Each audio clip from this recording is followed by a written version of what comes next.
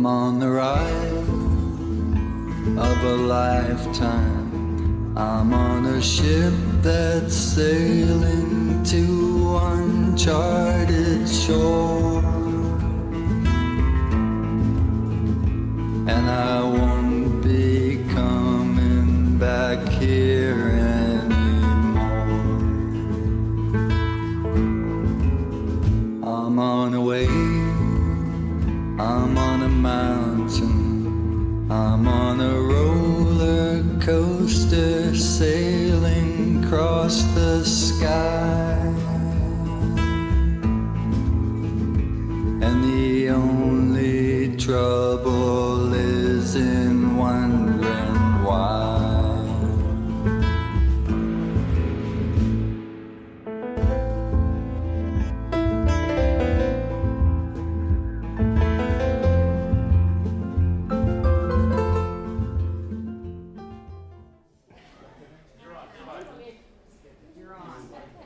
I am? Unbelievable. Live from Salt Lake City, Utah. This is Heart of the Matter, where we do all we can to worship God in spirit and in truth. I'm your host, Sean McCraney. Been surrounded by a bunch of thespians acting things out here in the studio tonight, and it got me disjointed. I wasn't listening to what was happening. Listen, let's begin with a word of prayer. Lord, we petition you. We recognize that you are in heaven, we are on earth, and you hear us. And so we ask you to be with us and help us tonight. Bless those who are seeking for truth and help us to impart some of it. And where we're wrong, forgive us. Bless our director and sound and volunteers, people doing the phones, and everybody who supports the ministry. We love you, Lord. We seek you in Jesus' name. Amen. It appears that 2017 is a fail in terms of guests. I've chummed the waters, I've thrown out baited lines, only to, at the end of the day, land just a few on deck. So all I can say, it wasn't supposed to be. For this reason, we're going to use the year to provide people exiting Mormonism a set of important clarifications that we believe will assist them in their journey out and into a genuine Christian walk. More on that later. Also, let me plug our website store, where you can find all manner of reasonably priced objects to purchase. And of course, if you can't purchase the books, you can email us and ask for them, and we'll get them to you. But there's also TV shirts and music and films and everything. It's really loud in here, isn't it? Oh, okay. And we'd also petition you, if you are led and so inclined, to do two things for us. Include our ministry in your prayers, if you would. It would mean so much to our survival and my ability to stay, keep from being derailed. And secondly, tell your family and friends about the ministry. To date, we have over 1,000 hour-long presentations of information to be considered, both with shows and then verse-by-verse teachings, 5 books, and other things aimed at helping getting people to think and believe in God without religion. So if so led, tell your friends about these resources, which are all free to seeking souls. And with that, how about a moment from the Word? And I heard, as it were, the noise of thunder. One of the 4 beasts saying, "Come and see." And I saw, and behold, a white horse. I'm not going to present anything, at least from my view tonight. I'm not going to give you commentary. I'm simply going to read, I think, 5 passages from the Word.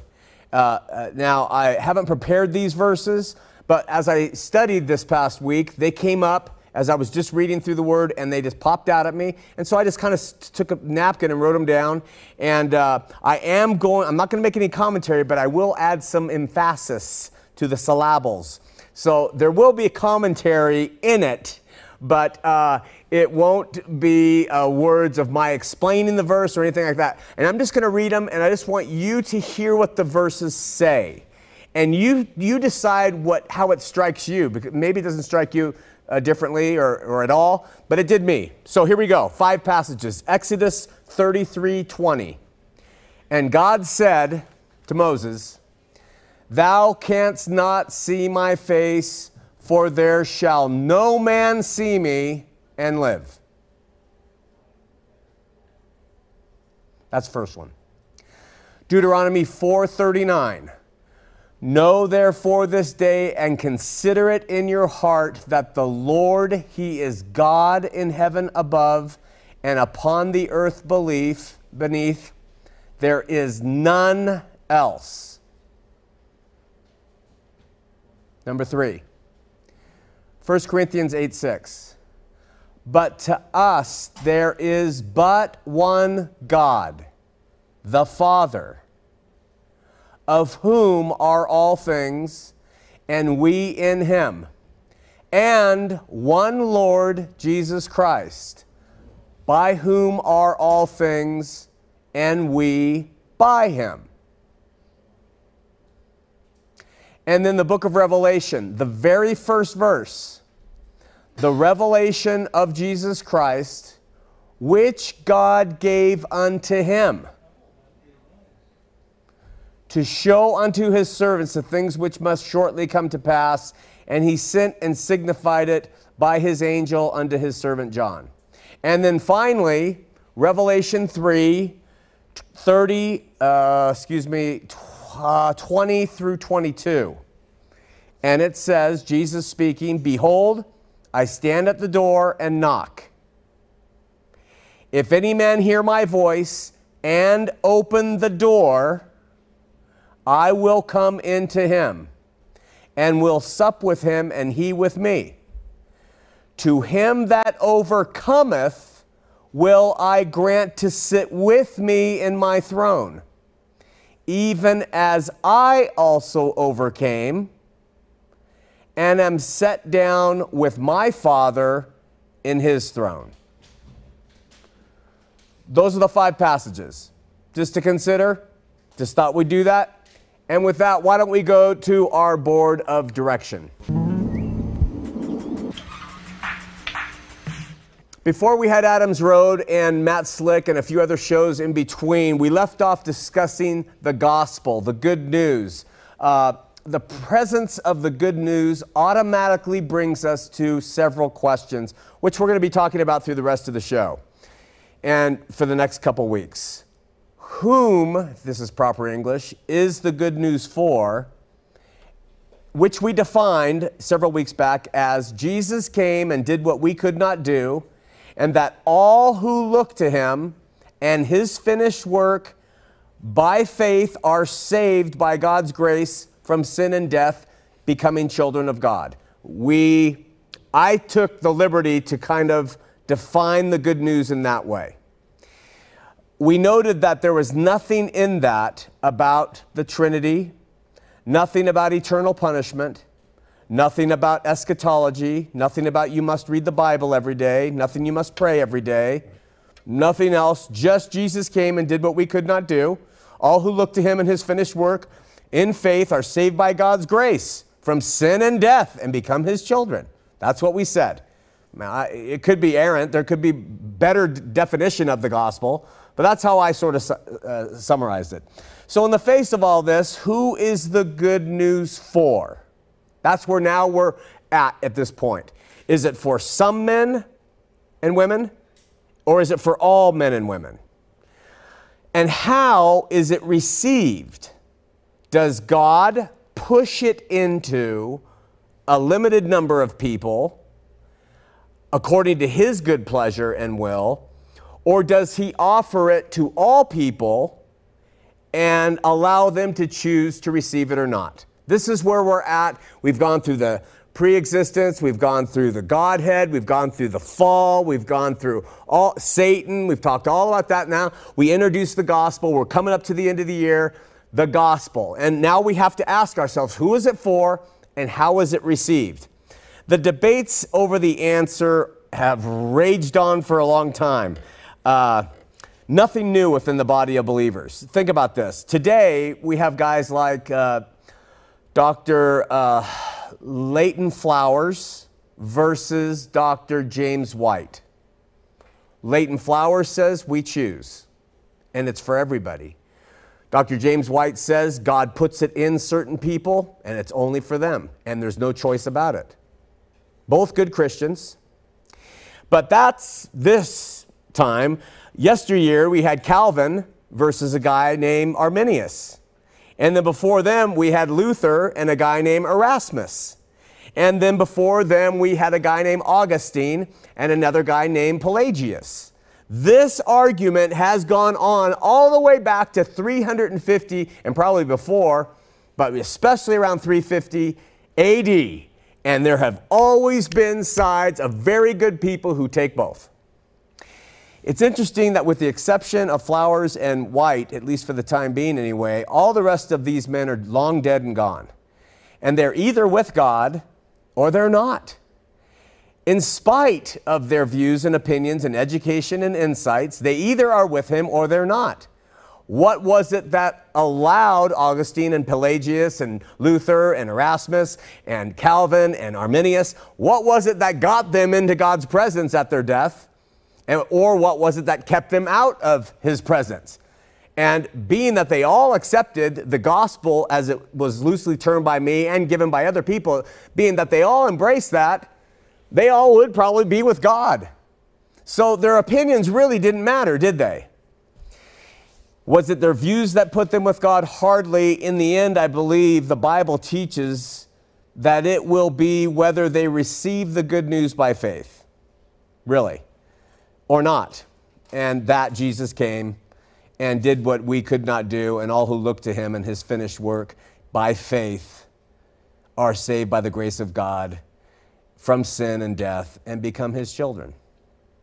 I liken all the disparate, not desperate, but disparate views out there in the body, even though I admittedly have my own views, to a giant family holding a picnic. I've drawn them on the board. And the picnic is, there's hundreds of family members in this picnic. And they all are there for fun and games and food and love. But attending the picnic every year are these two very argumentative brothers.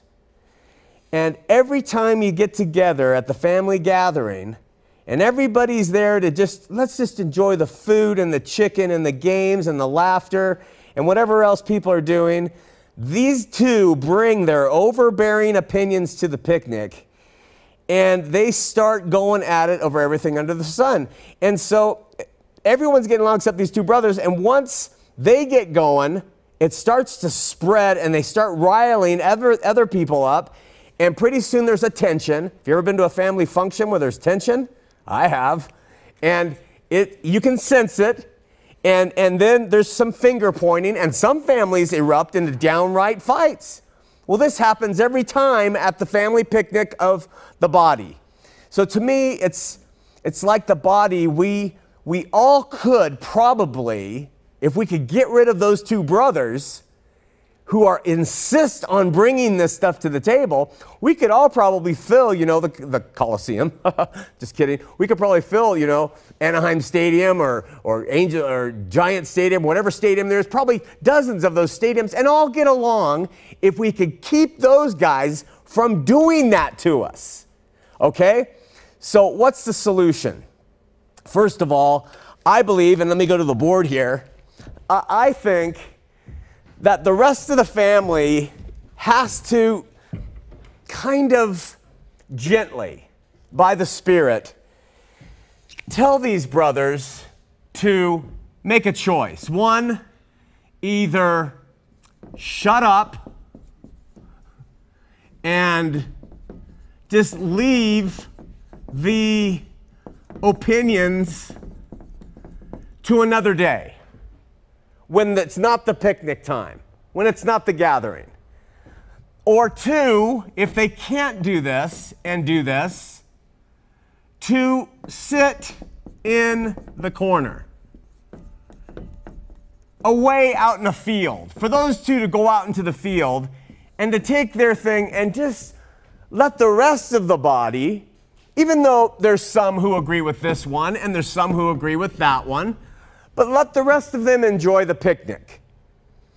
Okay? But the family, and it's so funny because here's where the power is. But no one does it when you get to these family situations. These guys always rule the roost. I know because I used to be one of them. So they control the tenor of the whole group, but the whole group could easily just say, but they're really hesitant to do it because they're not like these guys. They're more polite. They're more fearful, but they can just say, listen, can you please, not shut up, but can you just keep your opinions to another time and come enjoy the tug of war and the relay races and the swimming and the food? Or can you go over somewhere else and just not bring it here if you can't stop yourselves?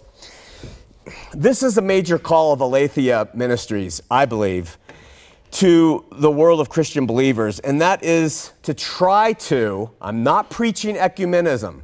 You certainly will hear me in our church services preach what I believe is true.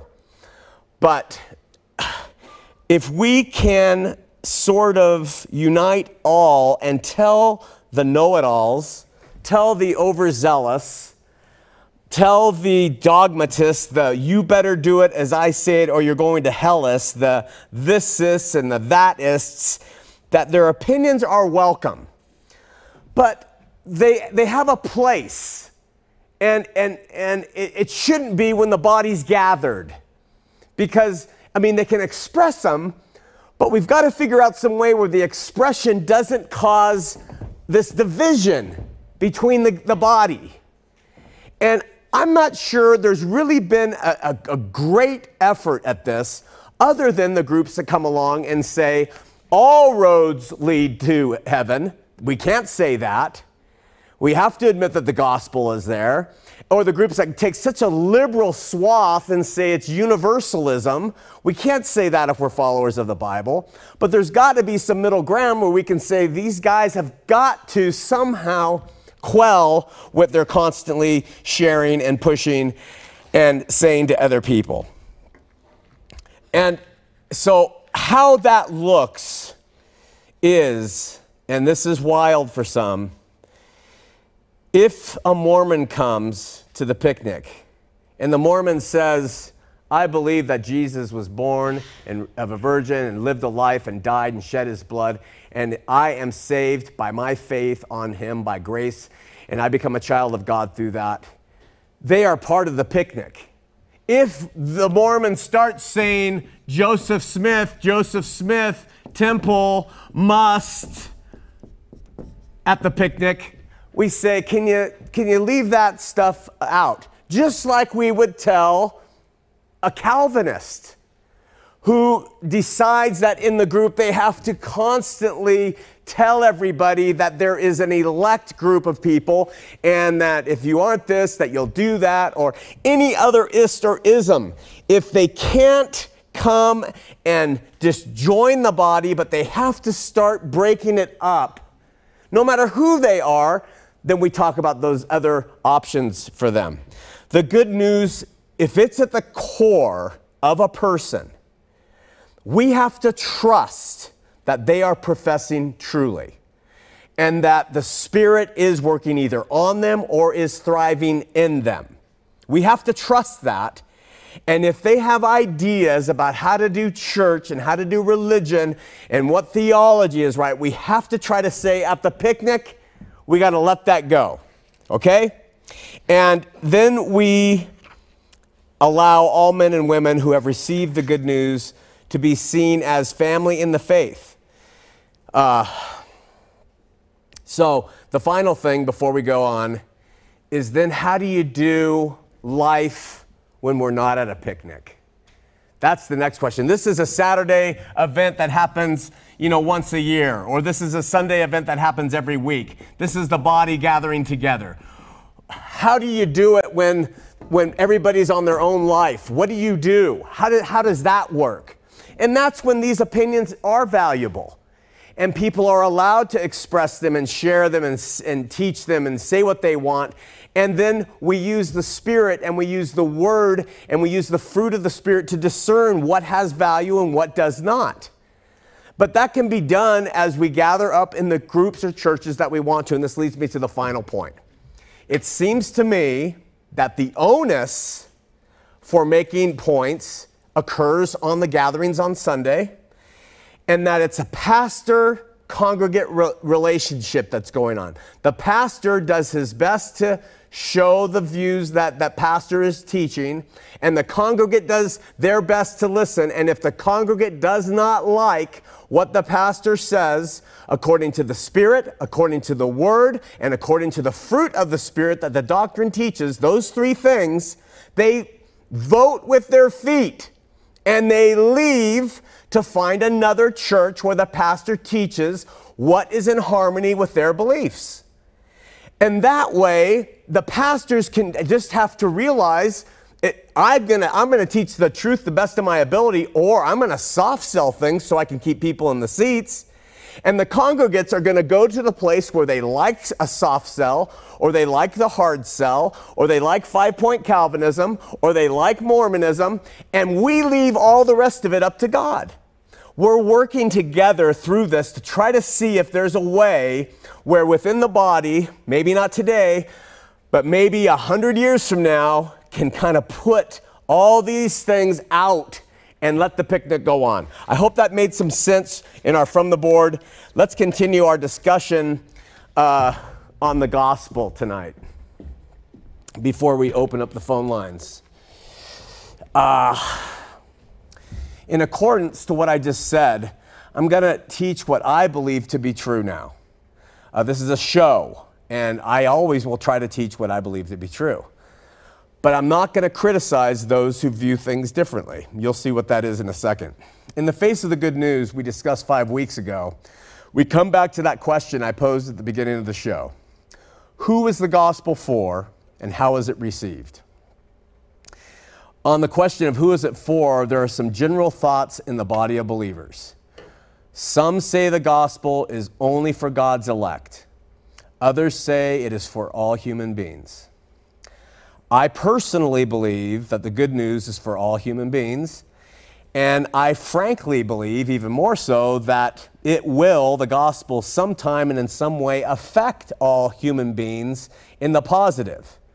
Whether they receive it here or not in this life, I do believe that Christ has had the victory, and the good news will affect positively all human beings in one way or another.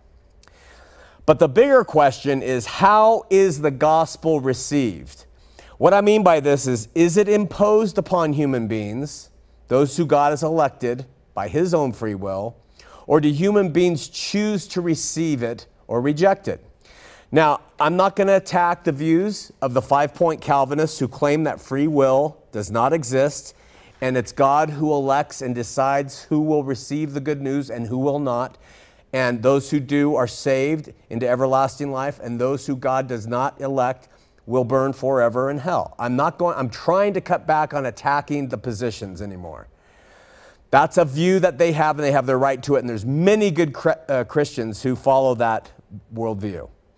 But I want to say, first, the Spirit is primary and preferential. This is my view. The Spirit tells me that this Reformed view is errant. That's just the Spirit. It tells me there's something not right with that view. No matter how much I intellectually can read R.C. Sproul and try to gather it, I can get it intellectually, but my heart, my spirit says no. So I have to go to Scripture, which is point 2. The Scripture is secondary, but it is referential. So, of course, I believe that Scripture, contextually read and understood, supports what the Spirit tells me about free will. So I read the Scripture and I see free will all over it. But I have to recognize that the Calvinist sees and reads Scripture and sees predestination and determinism, that's a word for this is how it will be, the way they read it. So far the Spirit to a Calvinist says it's right, and the Word to a Calvinist says it's right, but the Spirit to me says no, and the Word says no. So then what do? We go to the third little rule of the bromide, and that is church history is tertiary and deferential. We don't wipe it out. We can defer to it, and we can honestly honor it, but we don't use it to establish our theology. We use the Spirit and the Word. So when the Spirit doesn't solve the problem and the Word doesn't solve the problem, Then we go to the third thing, and that is what has happened in the history of the church relative to the subject of free will.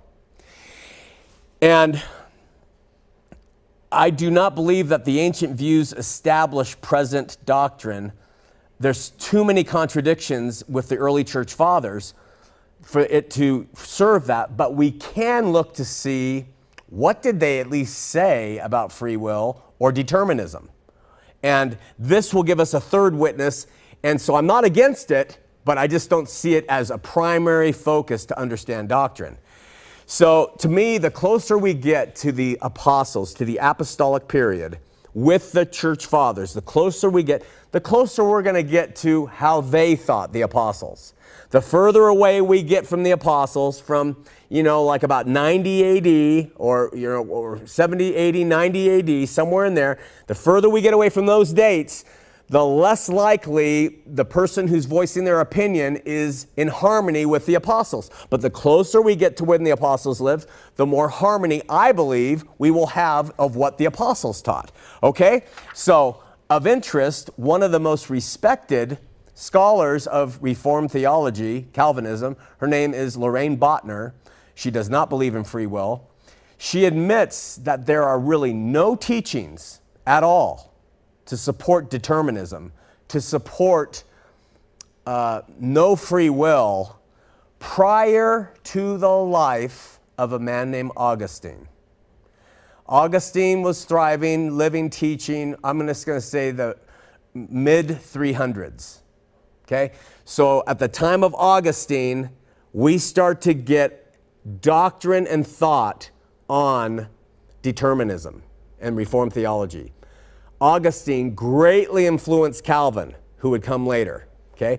But before Augustine, from 350 backward toward the apostles, nothing about determinism. Nothing about there not being free will. Nothing about predestination, foreordination. Nothing about election.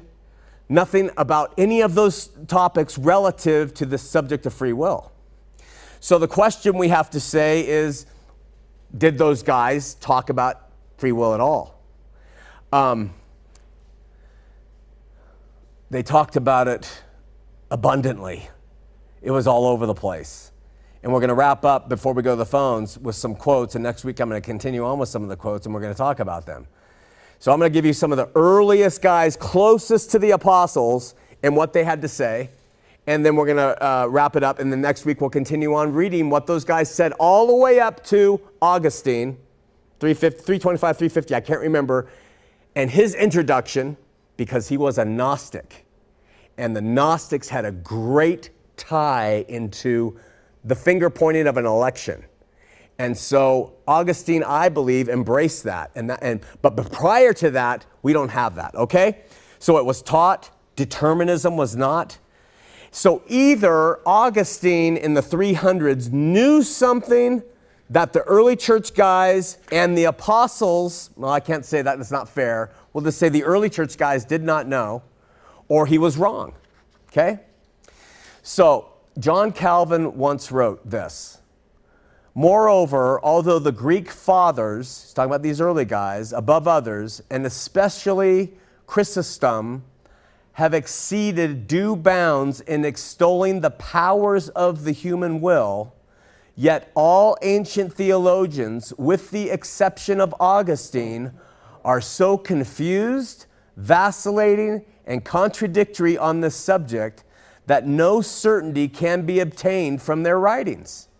So Calvin, who adopted what Augustine had to say, said, if you go back earlier, they are so messed up in what they had to say, you can't really tell what is true. And I with all due respect, I cannot see that as true whatsoever. And most people who support free will, who look at what the early church guys said, say, no, it's really clear. There wasn't any real fight at all among them. So when I read these to you, and we'll read a few, you say if it sounds confused, vacillating, contradictory, or if it sounds like it's fairly unified on what the early church guys closest to the apostles believed.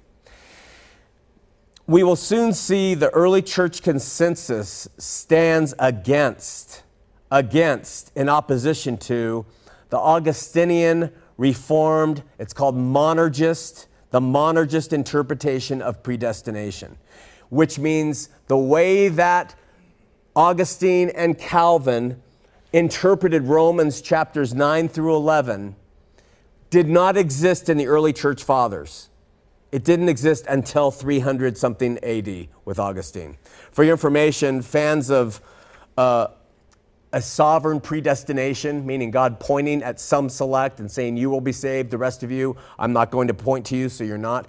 They're known as monergists. And what that word means is it's one way. It's from a monarchy. I don't know if it's from a monarchy, but I think it is. He points, he decides, he elects, it's over. That's called monergism.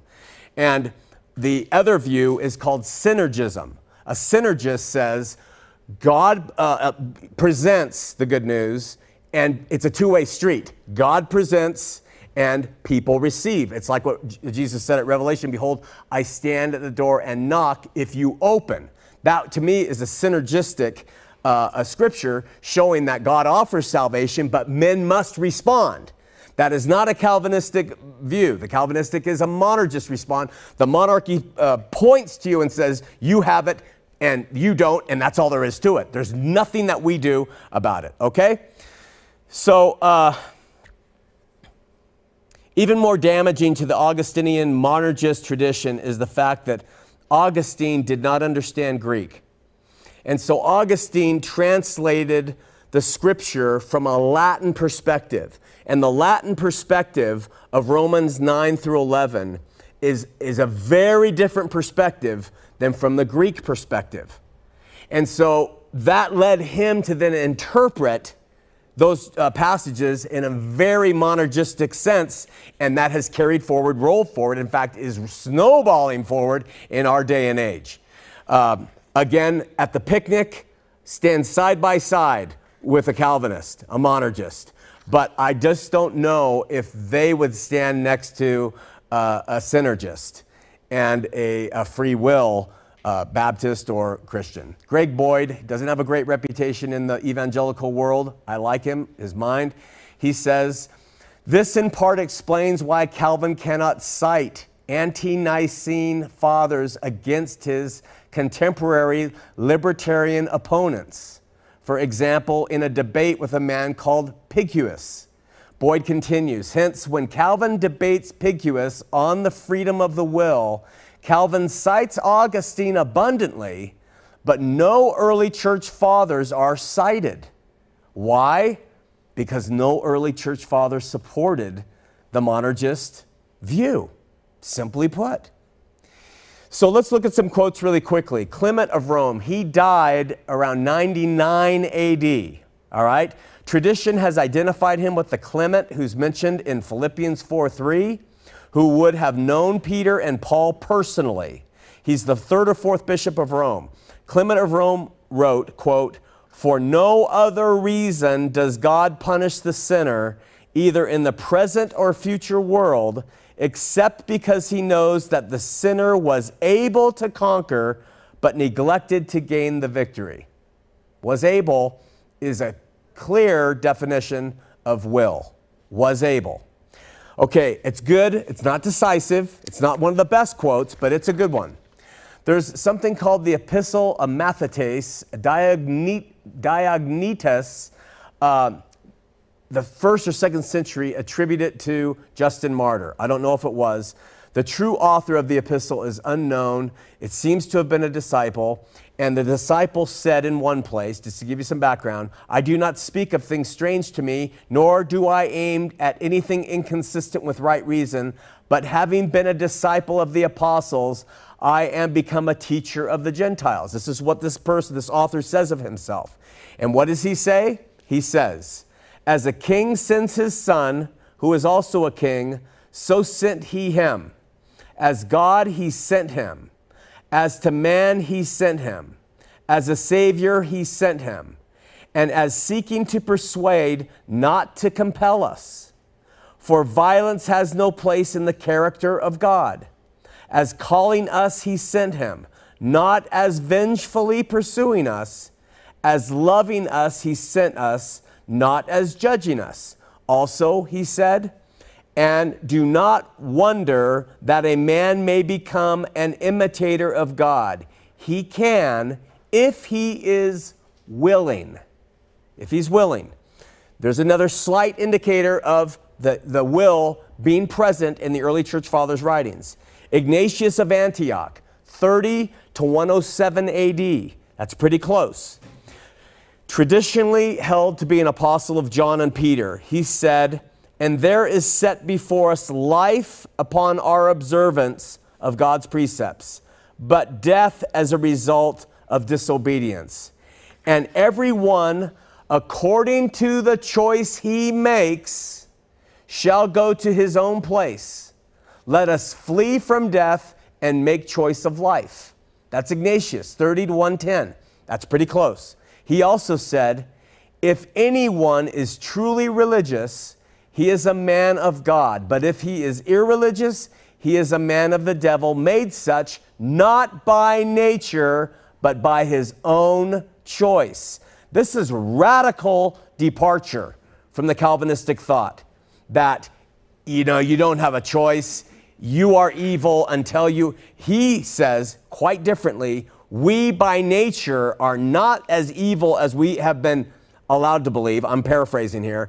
But it's by our choice that we have allowed ourselves to go the place where we want. It's a huge subject. Finally, The Shepherd of Hermas. It's a book. It was quoted by a Christian monk named John Cassian, who using the book said, "For it is not given only to David to think what is good of himself, nor is it denied to us naturally to think or imagine anything that is good. It cannot be doubted that there are by nature some seeds of goodness in every soul implanted by the kindness of the Creator. But unless these are quickened by the assistance of God, they will not be able to attain an increase of perfection. For, as the blessed apostle says, neither is he that planteth anything, nor he that watereth, but God that giveth the increase." Stay with me, that's a preamble.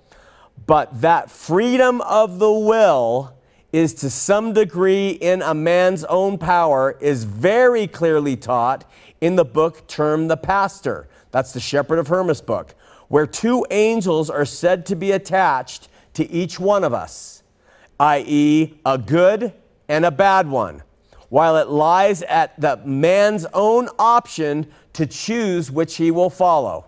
Reminds me of that, but it reminds me of that Animal House movie where that guy is tempted and a devil pops up and he's like, "Rah!" And then the angel pops up and says, no. And this is right in harmony with what the Shepherd of Hermas taught, which was considered actually canonical in the early church.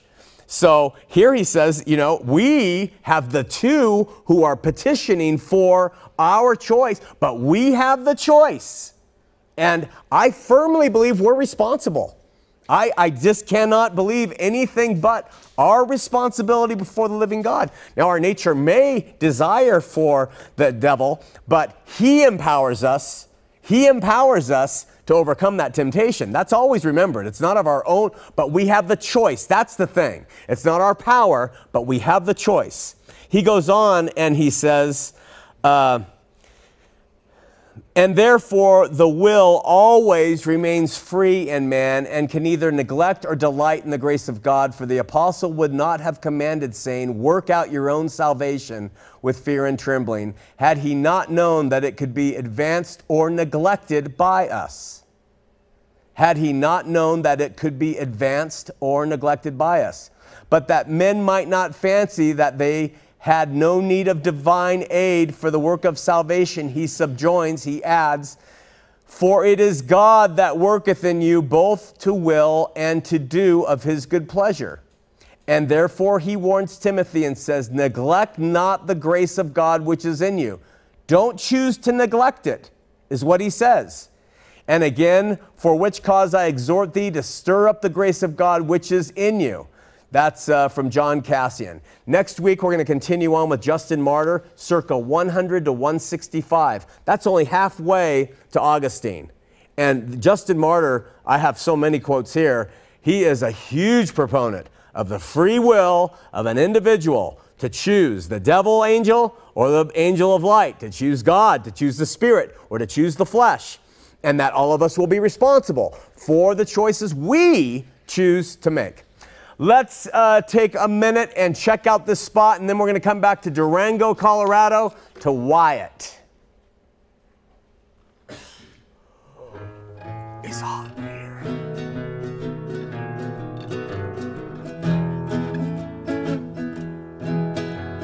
Trust in the Lord with all your heart. Lean not unto your own understanding. In all your ways submit to Him, and He shall direct your path. Trust in the Lord. Trust in with all your heart. With all lean not unto your own understanding. In all your ways, submit to Him, and He shall direct your paths. Are you tired of being a toddler? Are you tired of being moved around by other people's opinions? Are you tired of having other people dictate how you live your life? Open the freaking Bible. Sick of being told what to believe by men and pastors? You have the right, read the Word of God by the Spirit and let God tell you what to believe, and then believe it. You don't have to agree with me or anybody else, but your liberty is not going to come by not doing anything. Your liberty comes by reading the Word of God.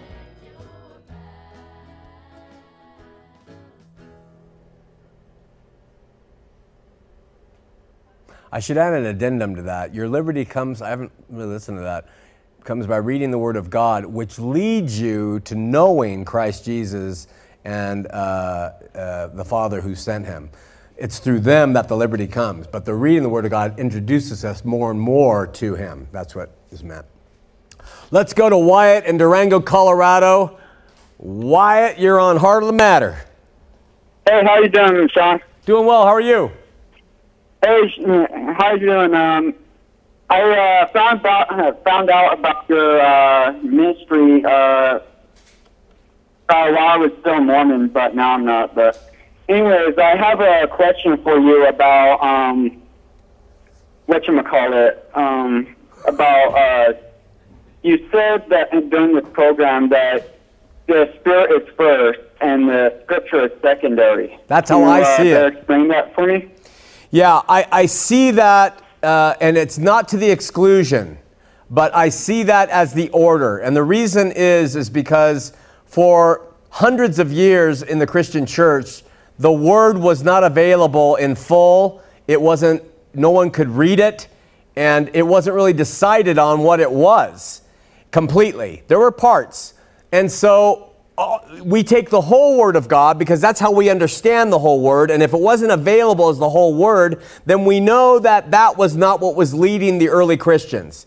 It was the Spirit and the apostolic direction and those who were influenced by the apostles, who could give them direction, etc. But as the apostles began to fade out, the Word started to become more prevalent.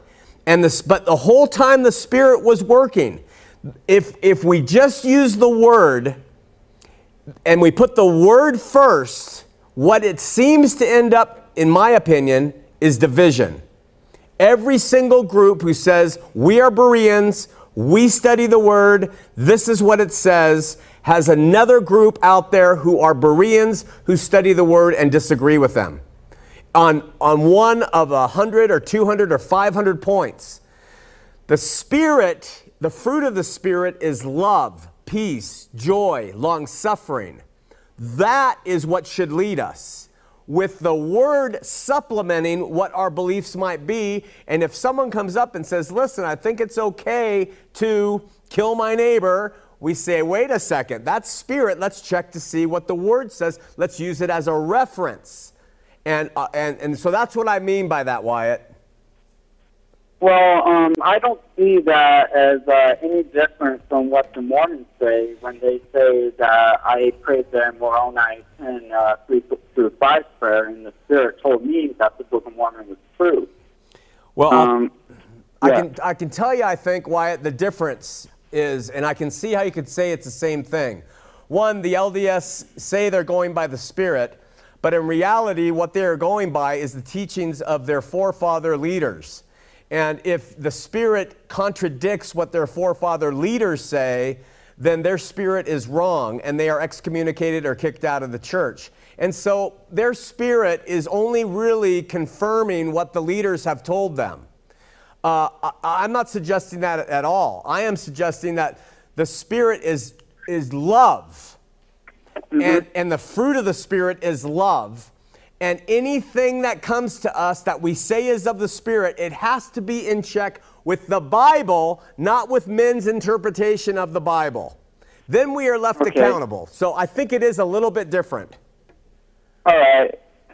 I would say that the Bible is the final authority for the Christian life and practice. This is why I can say that the Mormons aren't Christians, for example, because what they teach goes against what the Scripture plainly says, and goes against Orthodox Christian teachings, such as the Trinity, such as Jesus was eternal, not just a created being, but was eternal from the beginning. They say that Jesus was the Spirit's son of Elohim, God, along with Lucifer. Right. So I would say that's why the Mormons aren't Christians, because they go against Orthodox Christian teaching and go against the Scripture itself. Yeah, and I would agree with you when it comes to Mormonism. I think that Mormonism in its body of doctrine is not Christian.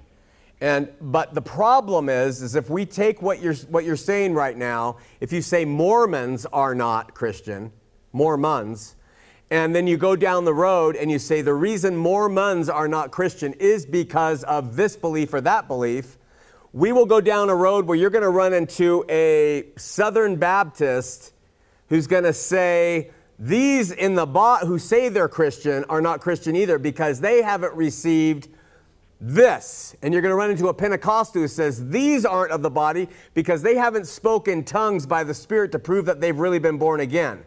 And you're going to come to another one that says these aren't.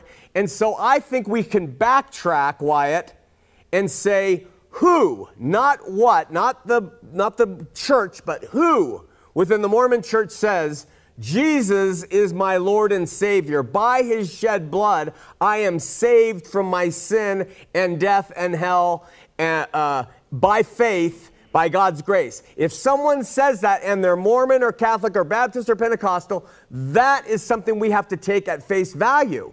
Even if, Wyatt, they say Jesus was the brother of Satan. How can I say that? Because when I accepted Jesus and was born again and accepted into the body of Christ, I believe Jesus was the brother of Satan. I believe God had a body of flesh and bone, and I believed all the Mormon tenets.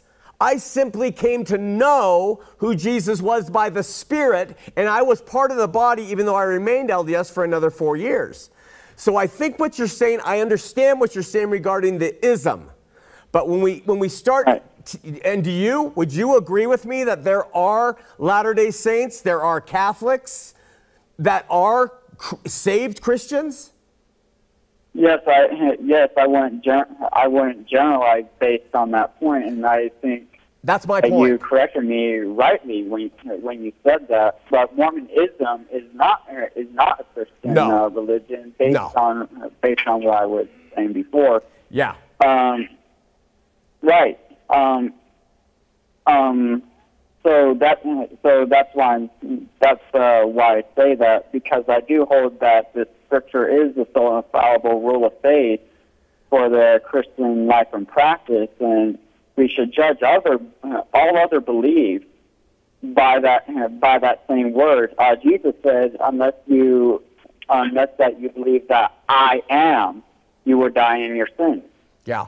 And I agree So- with you. It is the canon, by the measuring stick by which we measure things. But I have to say, that being agreed upon, Wyatt, that when we use the scripture as what you are you're not intimating this strictly, but if you're saying it's sola scriptura, which is something that Calvin came up with, if we start saying sola scriptura, then we start to say, really, that the scripture is really dictating to us everything we're supposed to know for our day and age. And that we're supposed That's not sola scriptura. That's solo scriptura, not sola scriptura. Wait, sola scriptura. Yeah. What you described to me was solo scriptura, the Scripture- Bible, Okay. Bible only. That's not what I'm saying. So, sola scriptura is the Bible is the final authority Okay. for Christian life and practice. So let me ask you, the only way I can work through this with you in my own mind is to ask you, so what would you say about divorce? What would you say about widows in the church? What would you say about the hair length of a male? What would you say about women speaking in the church? What would you say about women covering their heads in the church?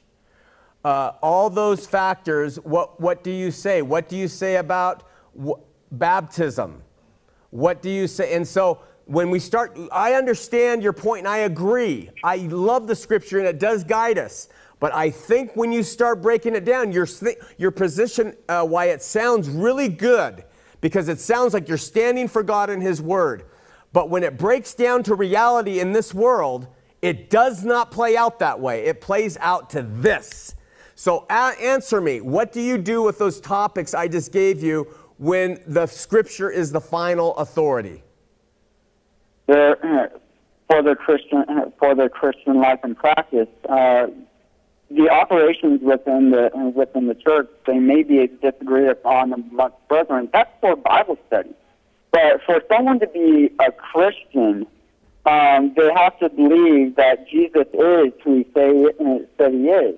Okay, They have to I believe would have to that Jesus died for their sins according to the Scriptures, was buried and rose again the third day according to the Scriptures. I would have to. That's I would what have to they say have to to you. believe. I would have to say to you, Wyatt, that I did not believe Jesus was who He says He was when I was saved, and I didn't believe Jesus was He says He was until later. And I personally today don't agree with the common accepted ontological view of God as Trinity. Am I not a Christian? The Lord God saved me and changed my life to the point where What does the Bible say? What does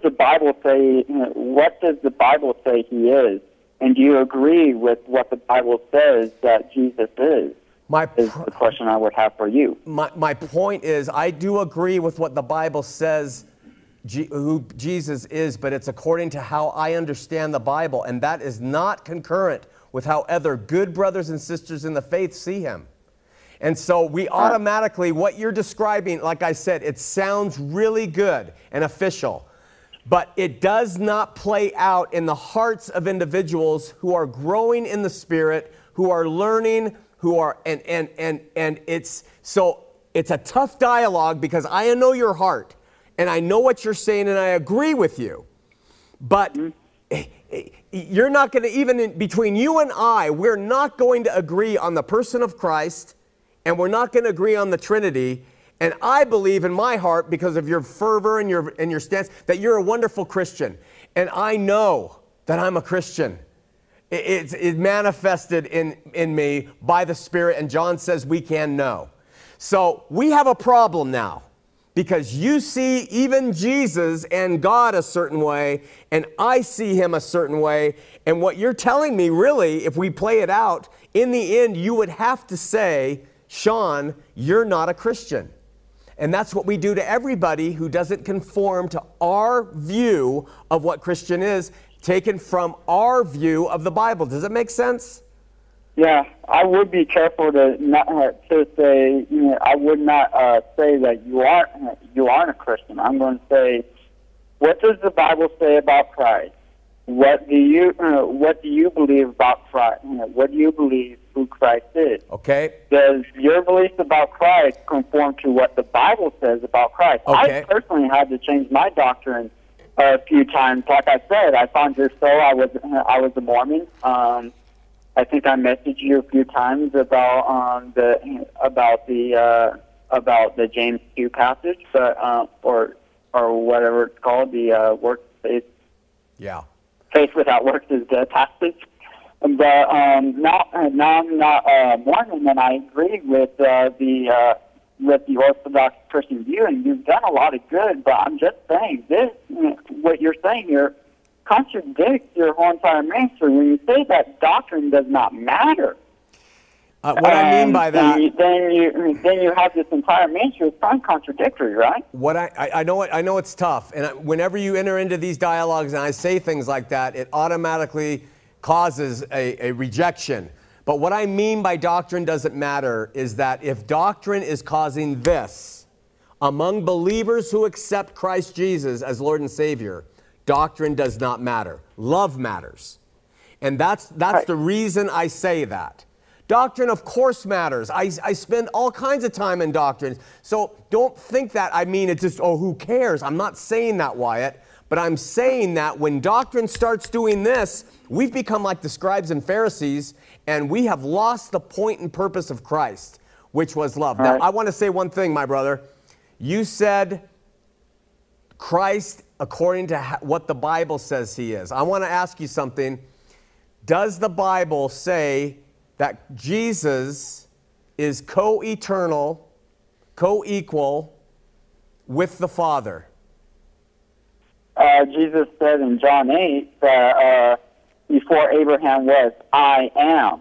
Okay. Now, who else says I am? Well, Jehovah said I am in Exodus, right? I understand that's your interpretation of it. I understand that. Was Jesus saying, if Jesus is the I am, I'm just going through using your way of saying this, Wyatt, that we use the Bible. If he's the I am, why does he not know some things? I'm just playing devil's advocate here with you. Why? If he's the I am, referring to what I am. the fig tree argument, right? Yeah, The fig tree, argument yeah, that the end Muslims times, use, right? all of that. Why do we have a difference between the two, but we don't have the creedal assumptions of co-eternal, co-equal personage from all eternity? I know there's allusions in Scripture, but we don't have that emphatically stated in Scripture. You're telling me I need to believe in the Jesus that Scripture says. And my point is there are a lot of people who believe in Jesus as Scripture says who are not Trinitarians. I happen to be one of them. You would say, would you say I have to be a Trinitarian in order to truly have accepted what the Bible says about Jesus? Not me personally. No, that's a side discussion that we could have. Good. And I have a lot of fun with this one if we could discuss the Trinity, but I don't think we have time for that show. I think you're right. Time on this show. Hey, really good insights. Thank you for bringing some resistance to this, because we're talking through it, and that's the only thing we can do, and try to reason with each other. And I appreciate your heart in reaching out reasonably and kindly with me and being patient with some of the stuff. Keep going, my brother. All right, God bless. God bless you, Wyatt. Bye-bye. We're wrapping it up. We don't have any time, but I want you to know ardently, Jesus, God in the flesh to me. Ardently, God the Father, truly. Holy Spirit, God in the Spirit, truly. Salvation by grace through faith. Jesus shed blood, the only way, the way, the truth, and the life. Absolutely, Jesus alone. Do we worship Jesus? Absolutely. Is he our Lord and King? Yes. But these things are the way I see it and the way I believe it. There are people who have, I hate to keep saying this word, nuanced views in these areas, who all claim Christ as Lord and Savior. Why do we decide that we can sit and say, no, you don't fit this litmus test on who a Christian is, you're out? You go to the Mormon church? Yes, I do. Do you believe Jesus is Lord and Savior? Yes, I do. I really do. Do you believe his shed blood saved you? Yes, I do. And I hear them, I read them, I get their emails. I'm going to give them the benefit of the doubt. Why argue with them over what Smith taught them? Any more than we argue with somebody who embraces what Wesley taught. And all the other churches who do different things that are not embraced by the others. Trying to bring it in where there's more unity in Christ, less division over the non-essentials. And so that's where we're at. Join us next week. We're going to continue to talk about free will and the gospel relative to the early church fathers. See you here on Heart of the Matter. I'm on a ride, going nowhere. I am an existential cowboy on the wind, and I won't be coming out, I'm going in. This man's awake, a storm's arising. The dawn's awaiting till 100 monkeys know, and I can feel the light